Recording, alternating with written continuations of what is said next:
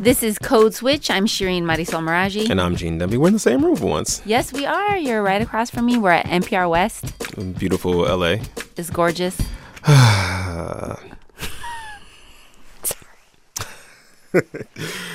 All right, y'all. So if you're like us, you were probably a little thrown by the news around Colin Kaepernick from just a couple weeks ago. Colin Kaepernick's legal battle with the NFL is over. The former 49ers quarterback has signed a confidential agreement with the NFL. The agreement which... All right, some basic info in case you don't know it, but I know you do, but just in case. Colin Kaepernick is the former quarterback for the San Francisco 49ers. He almost brought that team to a Super Bowl win in 2013. Kaepernick to Vernon Davis right there to the Ravens' 31-yard line. Beyonce was the halftime show. Baby, baby, it's you. Come on, baby, it's you. The only time I ever watched the Super Bowl. Anyway, 3 years later, that same Colin Kaepernick started protesting police violence against Black people. First, by sitting during the national anthem. Reporters saw that Colin Kaepernick's rear was planted on the bench during the national anthem. Then kneeling. And pretty soon, his teammates and players on other teams joined in. I mean, ultimately, it's to bring awareness and make people, realize what's really going on in this country. Those protests were polarizing. Critics, like President Trump, said they were unpatriotic and disrespectful to the military. And when his contract was up, Colin Kaepernick found himself out of a job, and no team has been willing to sign him since. Very curious, very curious. So Kaepernick was like, look, I'm going to sue the NFL's owner. And his argument was basically that they had colluded to blackball him from getting a job because of those protests. That lawsuit was dragging on for a while. But then, out of nowhere, unexpectedly, the league announced that it had settled with Colin Kaepernick and his former teammate, Eric Reid, who was another player who was part of that lawsuit. We don't know the terms of that settlement. We don't know how much was given out to Kaepernick and Reid because they had to sign a non-disclosure agreement. But the standard for proving collusion is real, real high. And there are lots of smart sports people out there who think that the NFL would have only settled if Colin Kaepernick had a really strong case proving that the NFL owners had organized to blackball him. And that settlement was likely for a lot of money. Now, Kaepernick has been mostly quiet through all this, not granting interviews to the news media. Trust us, we have asked. We have. But believe in something. You probably caught him in that giant Nike ad. Even if it means sacrificing everything. At the same time Kaepernick was dominating the headlines, women in the WNBA like Maya Moore and Simone Augustus were speaking out about police shootings of Black people. Their team, the Minnesota Lynx, also wore T-shirts that had the names of Philando Castile and Alton Sterling on the back, and on the front read, "Change starts with us. Justice and accountability." Black athletes have been using their celebrity to call out injustice like this for basically as long as there have been athletes in America. And on this week's episode, in these final days of Black History Month, just under the wire, we're turning the mic over to a Code Switch alum, Rund Abdelfatah, and her co-host Ramteen Arablouei to tell us about three athlete activists whose stories deserve to be revisited. They've got a new podcast called Throughline, where they go back in time to help us better understand today.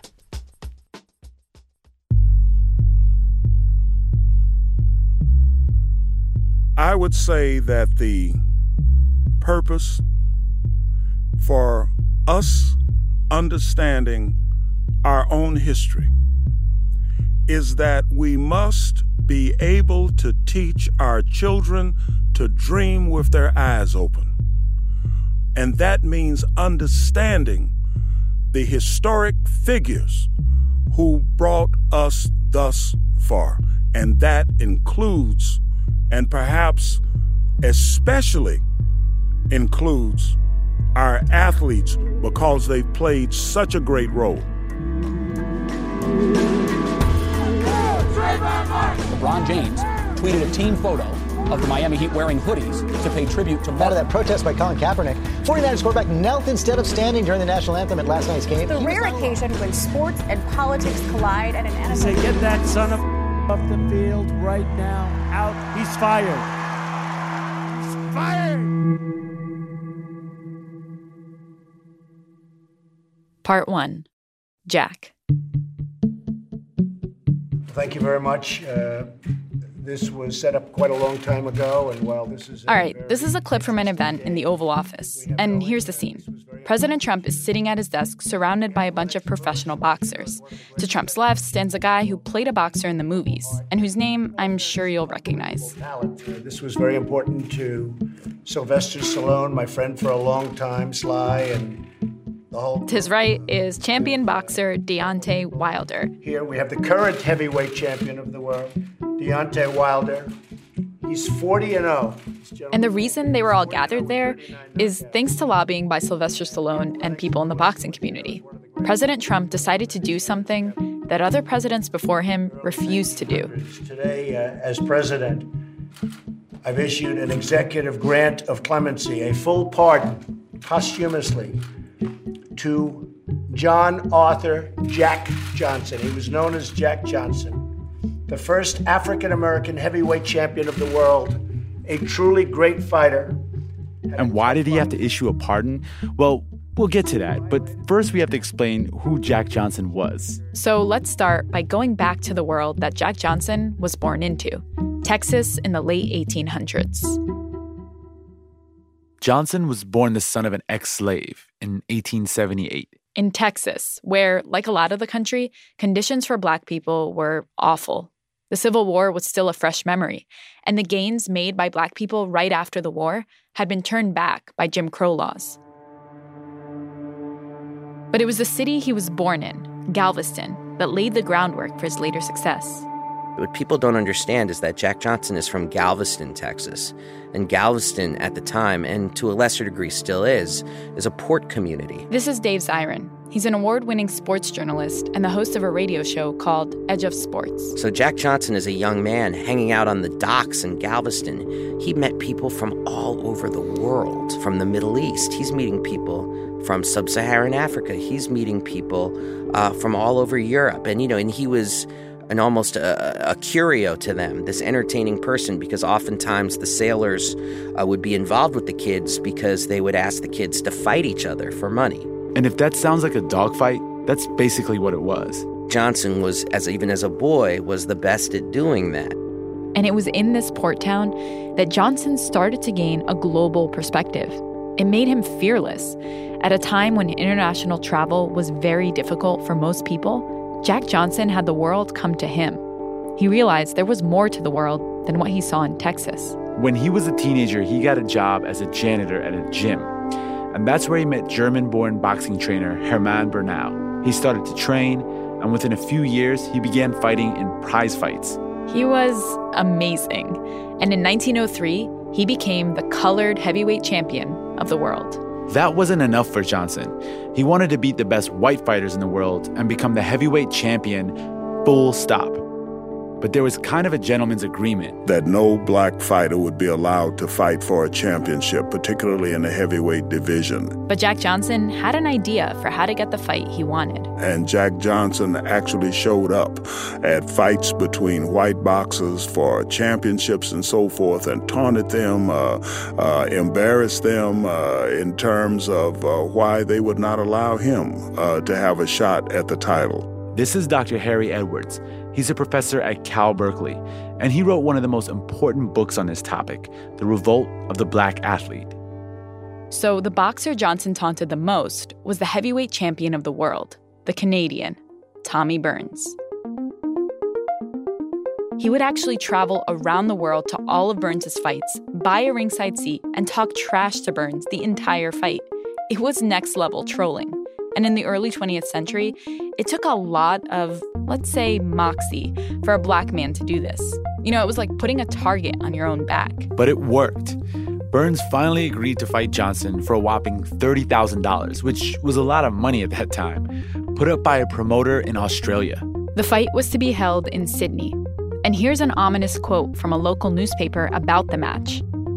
This battle may in future be looked back upon as the first great battle of an inevitable race war. There is more in this fight to be considered than the mere title of pugilistic champion of the world.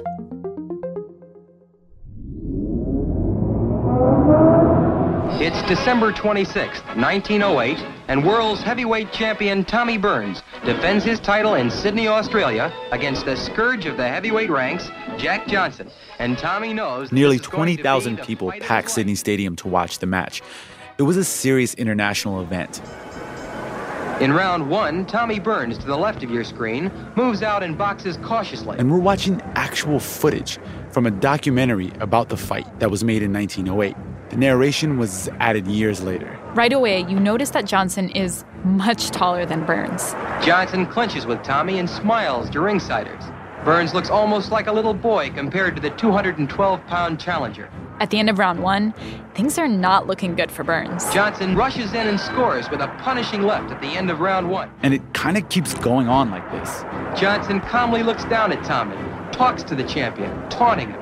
He wants Burns, as well as everyone, to know that this is no fight, this is a picnic. And by round 14, the outcome was clear. Here in round 14, Johnson rushes in, lands an uppercut, 3 left hooks, a tremendous barrage of punches, lefts and rights which have Burns helpless. At this very moment, in the early seconds of round 14, the police shut off the motion picture cameras and stepped into the ring, awarding the heavyweight championship of the world to Jack Johnson. After 14 rounds, Burns was in terrible shape, and the police actually jumped in and stopped the fight.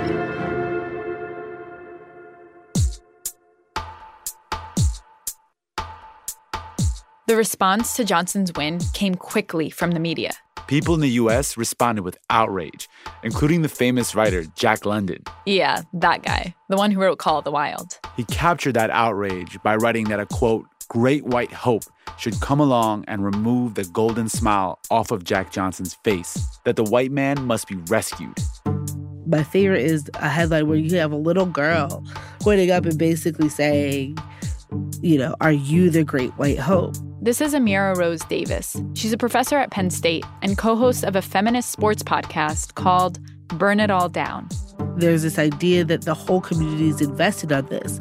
And you can see this also reflected in newspaper headlines, this idea that if Johnson wins, the Negroes around the country are going to riot, they're going to revolt, they're going to get the idea that they can fight back. They're going to get the idea that they're not inferior. His fights were nothing short of racial spectacles in the sense that people openly mapped greater racial meaning onto each bout that he had with a white fighter. This is Jules Boykoff. He's a professor at Pacific University and the author of several books on sports history. So Johnson, always a showman, embraced the challenge. He was full of bravado. He talked trash and backed it up. And so he beat one great white hope after another, culminating with his defeat of the great former champion, Jim Jeffries, in 1910. This is a quote from the New York Times coverage of the fight. If the black man wins, thousands and thousands of his ignorant brothers will misinterpret his victory as justifying claims to much more than mere physical equality with their white neighbors. The night after the fight, black people celebrated in the streets of many major U.S. cities, and white people responded with violence. Race riots ensued, and countless people died. But the thing is, Johnson didn't want to be a racial symbol. He wasn't looking to carry the hopes of black people or be a symbol of anything. He just wanted to be a champion. In fact, his philosophy was to ignore race and racism. He said in his memoir, quote, I found no better way of avoiding racial prejudice than to act with people of other races as if prejudice did not exist. But prejudice did exist, and it was making him public enemy number one. Here was someone who was going to live his life to the fullest, exactly how he wanted. Forget being deferential, let alone submissive. He's sort of like racial mores be damned. I have a life to live here, and if that meant sleeping across the color line, so be it. Right. So he drove cars, he wore fur, and most of all, he dated white women. And this was absolutely flagrant. This was a man who would go into a hotel in St. Louis and ask for a room. And when the clerk told him, we don't serve your kind, he responded, it's not for me. It's for my lady, and she's not my kind, she's your kind. At which time, of course, they escorted him not only out of the hotel, but out of town. Johnson was like the prototype of the modern star athlete. Like, he had tons of money, he was brash, he was tough, smooth-talking, all that. Yeah, he just loved dating white women and driving nice cars. He didn't really want to make any political statement with it. He was an iconoclastic individual who wanted it all. Along the way, he set some standards of rebellion. But Jack Johnson's rebellion would not be tolerated for long. Yeah, that's right. I mean, the government went to extraordinary lengths to stop Jack Johnson. A law called the Mann Act made it illegal to transfer women across state lines for immoral purposes.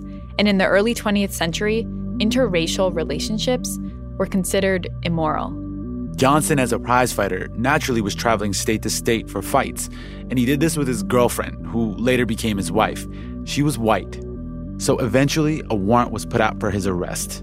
Unfortunately, this is something we've seen quite a bit in U.S. history. When somebody makes a splash, the government tends to go out of their way. Go out of their way to stop them. He was eventually brought to trial. Convicted by an all-white jury in 1913. And sentenced to 1 year in jail. But essentially jumped bail, fled the country, went to Canada, pretended to be a member of a black baseball team, and then lived in exile all over in Europe and South America. About 7 years in exile. And that was it. Those 7 years wrecked Johnson's career. He would eventually lose his title and never regain his dominance in the sport. Oh, and he did eventually return to the U.S. and serve his sentence.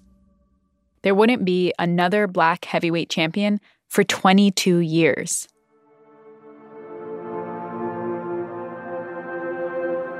Jack Johnson was the father of the first wave of athlete activists. You can draw a direct line of ascent from Jack Johnson right up through Colin Kaepernick. But this is not generally how Johnson is remembered. Yeah, like when Trump pardoned him, which, by the way, was for that Mann Act conviction. Johnson served 10 months in federal prison for what many view as a racially motivated injustice. He was treated very rough, very tough. He definitely wasn't thinking about him as the guy who launched the tradition that eventually led to the Kaepernick protest. Yeah, definitely not. I mean, what Edwards said makes a lot of sense, right? Even though he wasn't an activist per se, and actually was opposed to being framed in that way, he did inspire people. And he dealt a blow to the idea of white supremacy at that time. In the early 20th century, that was enough to be revolutionary. It really did lay the foundation of black athlete activism, which would only continue with the rise of another superstar athlete almost 50 years later.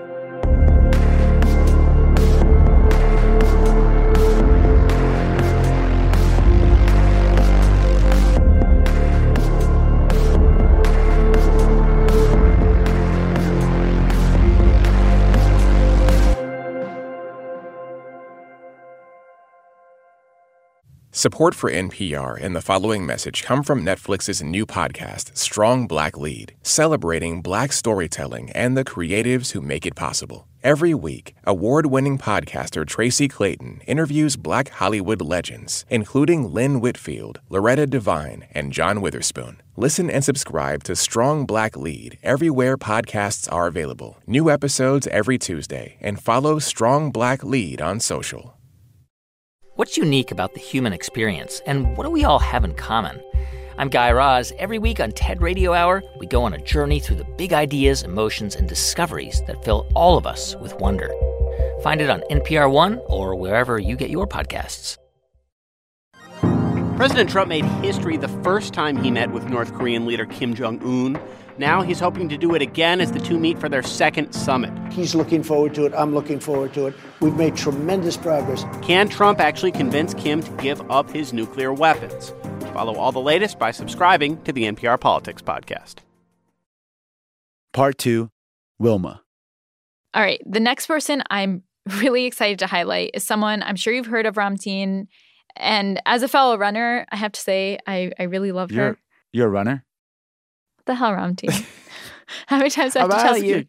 Yeah, I made states in high school. Thank you very much. Everybody says that. No, I did. My mom has a newspaper clipping to prove it. Oh, my God. All right. Anyway, the runner I'm talking about is someone who definitely made it way beyond states. And again, you've probably heard of her. She gets like a paragraph in most history textbooks. I'm talking about Wilma Rudolph. She was an Olympic champion, right? Yeah, she was a superstar athlete. in the 1960s. But the part of her story that's most interesting is what would come after her Olympic fame, the part that's always left out, mostly because she was a woman. And I want to make the case that she deserves recognition as one of the Black athlete activists on that line of ascension that Harry Edwards talked about. To remember Wilma Rudolph as a sprinter is like saying, Jackie Robinson played second base. You know, that there's so much more to the story than that. In Italy, they called her the Black Gazelle. In 1960, Wilma Rudolph won 3 gold medals at the Rome Olympics. Ladies and gentlemen, I have with me here the outstanding star of our Olympic track and field team so far, Wilma Rudolph, the girl that has won 2 gold medals and who stands a chance of winning a 3rd one. Wilma, how fast did you run that 100 meters? It was a new world's record time, wasn't it? 11 flat. Well, has anyone ever run 11 seconds, a girl? No. Yo, why does he keep calling her a girl? I don't know. It was the 1960s, and she was a woman. So, yeah. Wow. I actually want to rewind to the beginning, way before this moment, and before she was ever a contender on the Olympic stage. She was born in 1940 near Clarksville, Tennessee. She was born to a large family. She was the 20th of 22 kids. What? Yeah, 22 kids. But being one of that many siblings wasn't the only challenge she faced. At 4 years old, she got polio. So she had to wear a leg brace just to walk. I think the most difficult moment growing up was being teased by my peers and not being accepted to play and do all the things that one wants to do growing up. Which you can imagine was really difficult. I mean, she was picked on and she could barely take part in any sports, even though she loved sports. And on top of all that, she lived in Tennessee in the 1940s. That must have been really tough. At 9 years old, the brace on her leg finally came off, and she had to learn how to walk all over again. Which is really significant if you realize that she wins her first Olympic medal at 16. Damn, just 7 years later? Yes. Yeah, 7 years after recovering from polio, she was already competing and winning in the Olympics. This sounds like Forrest Gump. Yeah, it does, but this is better because it's true. I mean, she won a bronze medal at the Olympics, and she was 16 years old, and already she had become a star in the track and field world. So fast forward to a few years later. It's the 1960 Olympics, and Wilma is dominating. She wins 3 gold medals, sets records in multiple events, and to put it simply, this is the moment she becomes an actual, full-fledged celebrity. She was tall, she was beautiful. It also helps that she's lighter skinned than some of her teammates. She has an infectious grin. And to have the personality that she had, extremely wholesome and personable, this added an aura to her that was extremely appealing to everybody who came in contact with her. Because she's like a ready-made media darling. And in fact, that's what she became all over the world. She was one of the first female athletes, black or otherwise, who was simply known by one name. Wilma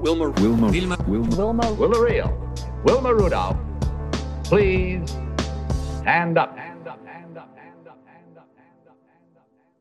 So now, Wilma is a superstar.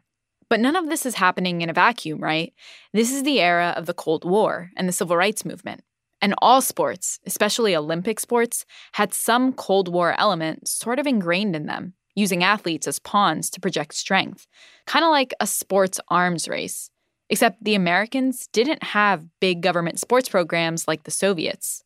Yet, we're still beating you with our, black star from the rural, poor South who couldn't even walk. So this is part of what elevates her even more in the mainstream press. In 1963, Wilma Rudolph is appointed a Goodwill Ambassador for the United States, and she's sent to Africa to market the U.S. to countries that were under threat of influence from the Soviet Union, which is incredibly ironic because meanwhile, she's a Black woman who faces serious discrimination at home.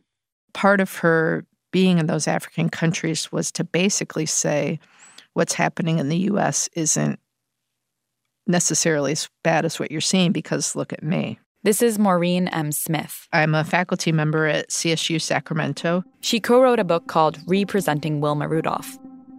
So it was while she was on the State Department tour that Wilma started to develop a political worldview, especially at one of the tour's first stops, Senegal, a country that had recently gained independence from France. So she feels empowered by being among Black people. She calls them repeatedly, "I'm among my people." She ends up doing her own kind of tour through formerly French West Africa. And this experience, seeing the aftermath of colonialism and political resistance movements outside of the U.S., this clearly had an impact on her. Just weeks after she comes back from the trip, she joins a protest to integrate restaurants in her hometown. She was now an activist in the civil rights movement.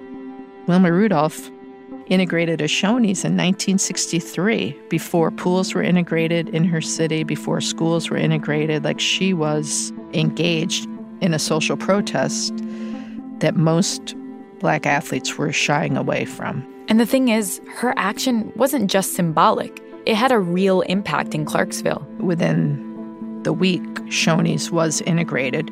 And then in the next 2 or 3 weeks in Clarksville, the city pool integrated in city parks. It's hard to overstate just how much Wilma Rudolph was taking on. She was still young, just 23 years old, with her whole life ahead of her. And she was someone who was seen as apolitical, a celebrity, a beautiful face on a world-class athlete. But here she was, taking on segregation in Tennessee. So Wilma grew, and it was something that was really never fully documented or recognized by the mainstream American sports media, because that's not the Wilma that they wanted to project, that they wanted to exist.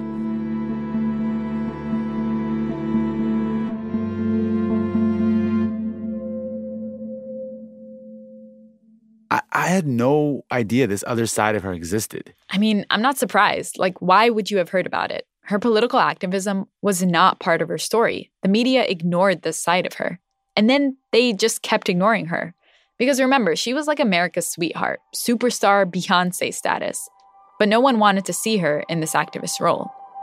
When you come up against the media and are unwilling to play the game, then you are essentially cast aside, turned essentially into a non-person, because they no longer have any use for you. And so she fell out of the public eye. What seemed like a career ripe for endorsements and high-profile positions just stalled. Black women are still at the bottom of the totem pole in athletics. This is from a 1978 interview that she did with NPR. There's never been a black woman that has had a top endorsement for any athletic equipment company. So that is still there, and it's still a fight and it's still a struggle.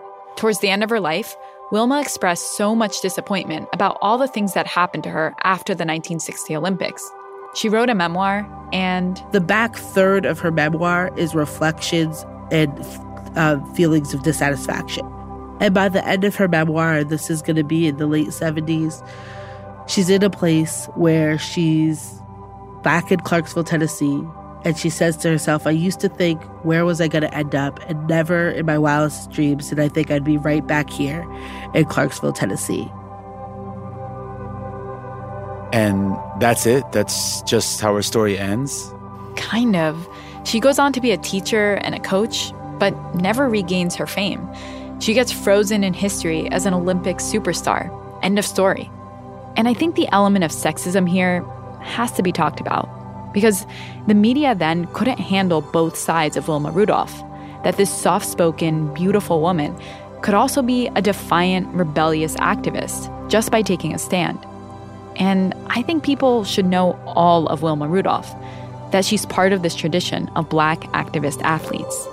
She is one of them, and a sorely needed model and exemplary personality of growth, of commitment, of honesty, of personal integrity.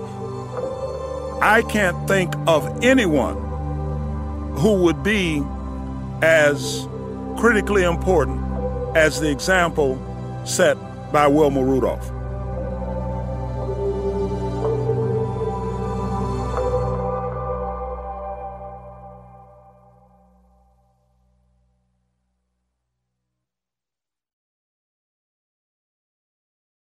Part 3. Mahmoud. So we just talked about two athletes who were really famous. Right. But now I want to tell you about an athlete who was never really known outside of the basketball world, outside of the NBA. Mm-hmm. And I want to make the argument that his story is the closest thing we've seen to the Colin Kaepernick story. Okay. I'm excited for this. Tell me more. Okay, so his name is Mahmoud Abdul-Rauf. Denver 4-0. Works on Morris, double team. Now Mahmoud again, left corner for three. It's good. Seems like he's on double team. Mahmoud got rid of Stockton. Yes, sir. He is really lighting the chance. Mahmoud for three. Nice. I feel like I've heard his name before. I'm not exactly sure where. Yeah, you might have heard of him. He was really good. He was in the All-Star Game dunk contest one year. He won Most Improved Player one year. And he played most of his career for the Denver Nuggets in the 1990s. And he was so much fun to watch. I think the player I compare him to now is Stephen Curry. Wow. So he was really good. Yeah, he was legit. And he could do it all on the court. He was quick. He could shoot. He could put up points in bunches. He was amazing. But one of the other reasons I really liked him was that I could really relate to him. He was one of the few Muslim NBA players. I figured because of his name. Yeah, and it's really interesting because up until his second year in the NBA, he went by the name Chris Jackson. He converted to Islam before his second year. And his conversion was also like a process of political awakening. I think I see where this is going. So he started to rethink the way he viewed his own country and his place in the world. So as he would stand for the national anthem before games, his focus went to the flag. And here he is reflecting about it at a public meeting in an Islamic center in Michigan back in 2013. So one day, I'm looking at this symbol and I'm reading about America throughout the world. And its involvement in a lot of places. Raping resources, killing folks. He started to find ways to avoid standing for the anthem. He'd either stretch or he'd stay in the locker room for some extra treatment he did need. And he did this for about 5 months. Because I didn't want to be so obvious, because I'm still trying to figure this thing out. What do I do? Stand, sit, stand, sit. Eventually, he just decides to sit during the anthem. He'd just do it, like right out in the open. I mean, were people outraged? Well, what's interesting is no. At first, no one really noticed. And it took a while, but eventually one journalist did. Uh-oh. So one day, the assistant general manager comes and said, Mahmoud, he says, there was a guy who's been noticing for some time that you haven't been standing. He would like to talk to you. Would you like to talk to him? I ain't seen enough. So I said, well, sure, I'll talk to him. After that interview, word spread fast. By the next day's practice, the press started swarming him.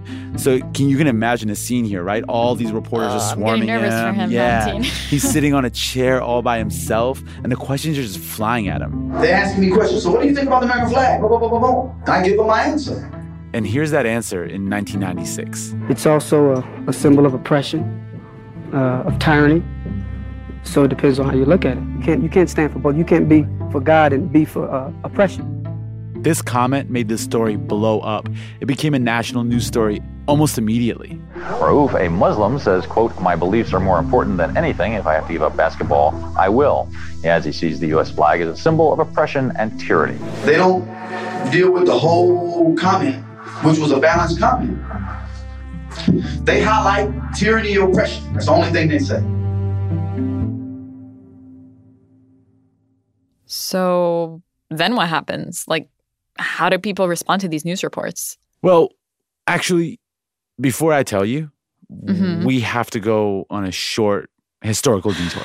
All right. This better be good. No, it's going to be great. Trust me. I'll deliver the rest of the story.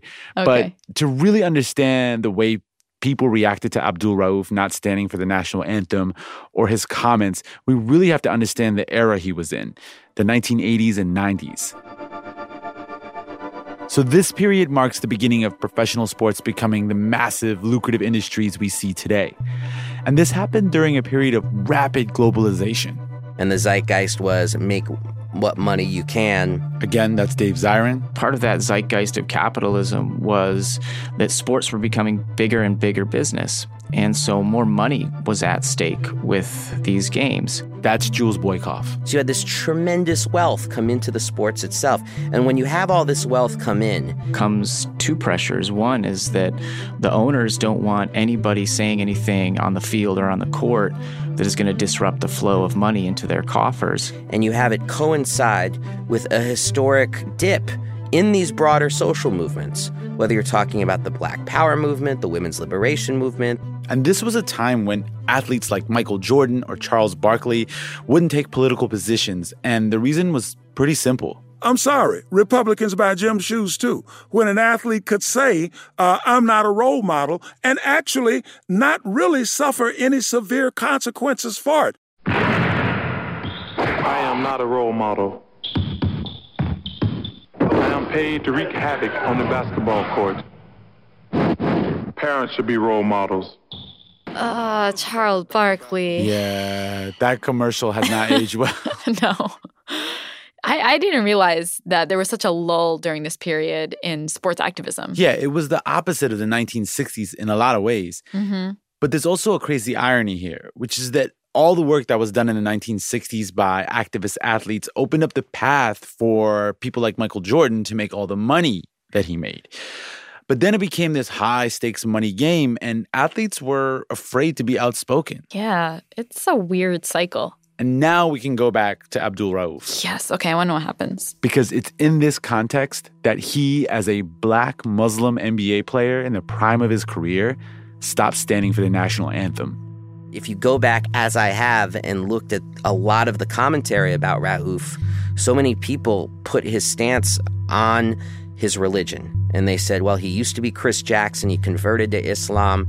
That's why he's doing it. You know, the message that's being said subtly is Islam is bad. Islam is the reason why this is happening. They got Akeem Olajuwon, who was the most famous Muslim athlete at that time in the NBA by far, to say that, you know, a good Muslim does not protest the country in which he lives and all of that. I mean, that kind of makes sense to me that they would focus on his religion because of the time he was in, although this is pre-9/11. But it's post-First World Trade Center bombing. Right. So tensions were high, and the condemnations came from everywhere.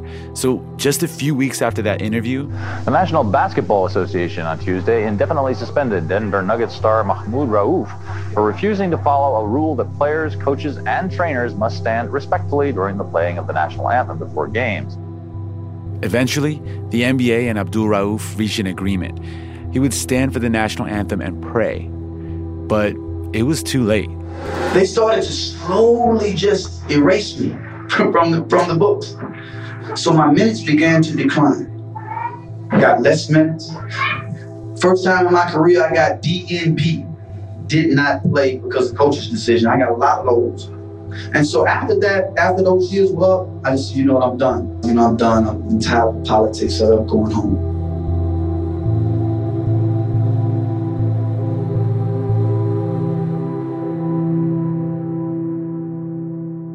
So Abdul Rauf's story has a sad ending.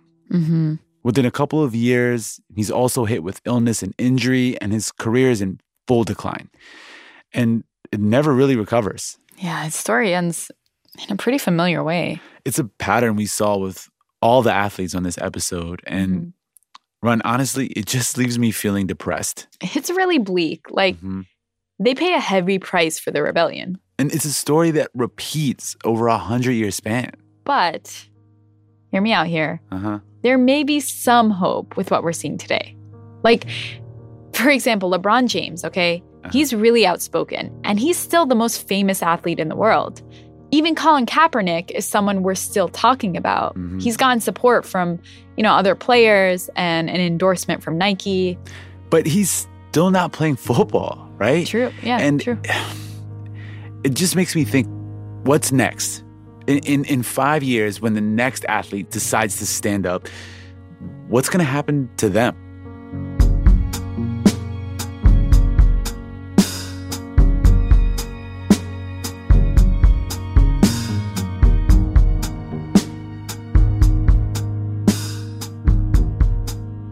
That's it for this week's show. I'm Ramteen Arablouei. I'm Rund Abdelfatah, and you've been listening to Throughline. This episode was produced by me and Rund. Our team includes Jamie York, Jordana Hochman, Lawrence Wu, Yo, it's Michelle Lance, Grace Meising, Nigeri Eaton. Thanks also to Anya Grunman, Chris Turpin, Tom Goldman, and Katie Doggart. Our music was composed by Drop Electric. And let's keep the conversation going. If you have an idea or thoughts on an episode, hit us up on Twitter at ThroughlineNPR or send us an email to throughline@npr.org. If you like the show, please leave us a review on Apple Podcasts. And tell your friends to subscribe. Thanks for listening.